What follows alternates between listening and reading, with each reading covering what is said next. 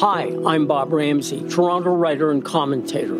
Twice a week, I offer my take on the world, from craven politics and unchecked ambition to secret sauces, bitter loss, and fist-pumping redemption. They're stories to live by, quirky, high-style, tear-jerking, funny ha-ha, sometimes funny peculiar. My tales don't walk down the sidewalk and browse in the windows. They sneak into alleyways and come out onto different worlds. Alex Brown narrates each mini-podcast to bring to your ears what you see with your eyes in my twice-a-week blogs. And now, today's episode of Ramsay Writes. Thin on the Ground, written by Bob Ramsay. In the pandemic's early days, when 80% of Ontario's COVID deaths were from people in long-term care homes, the province called the military for help. They replied by sending members of the Army into 7 long-term care homes. This spring, when COVID rates suddenly spiked in Ontario, Queen's Park again called on the military, and this time they offered up to 3 medical assistance teams plus 9 critical care nurses to relieve our overwhelmed hospitals. These teams typically include 2 nurses and 10 medical technicians, so 39 military personnel in all. It was good that the cavalry came, and I can't think of a better way to spend our taxpayer dollars. But we have an awfully small cavalry. Ontario has 627 long-term care homes. Ontario also has 32,000 practicing doctors, 95,000 nurses, and among them, 11,000 critical care nurses. So the military was able to help only a little, aside, of course, from blowing the lid off the appalling conditions in long-term care homes in their April 2020 report.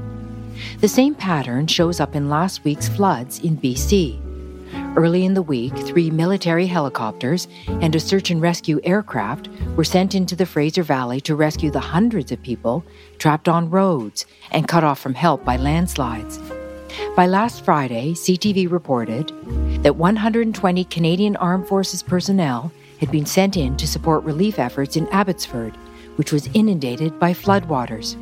By the weekend, some 30 military aircraft, including helicopters and supply planes, had touched down in BC, and up to 4,000 more troops will be flown in if they're needed. Now this is more like it. Still, it got me curious to know just how robust our military response can be to the increasing number of natural disasters we seem to be enduring. I ask because now that fire and floods seem to be a permanent part of Canada's weather, it may be time to look twice at how much money the military gets and where they spend it. I'm not just talking about icebreakers, which cost many hundreds of millions and take years to build, and which Canada needs more of, since the Northwest Passage will soon be navigable by all kinds of ships and people since the last 5 to 15 million years.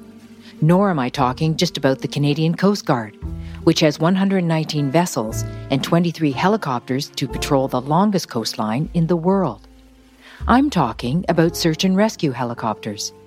It turns out the Air Force has only 14 of them, those big CH-149 cormorants. Most of these came into service in 2001 and are expected to be used until 2042. Yikes. So 3 years ago, Ottawa did a sole source contract with the Italian manufacturer Leonardo to refurbish the fleet of 14 and buy 2 more new helicopters. But as CBC reported in July, the company came back with a sky-high cost estimate last fall. Negotiations with the contractor were put on pause.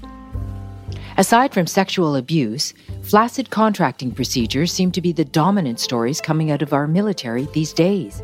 Perhaps they can turn the page by spending more on search and rescue, since the number of calls for military assistance in natural disasters has doubled in the past decade. And maybe they can buy lower-priced helicopters and rescue planes by avoiding sole-source contracts.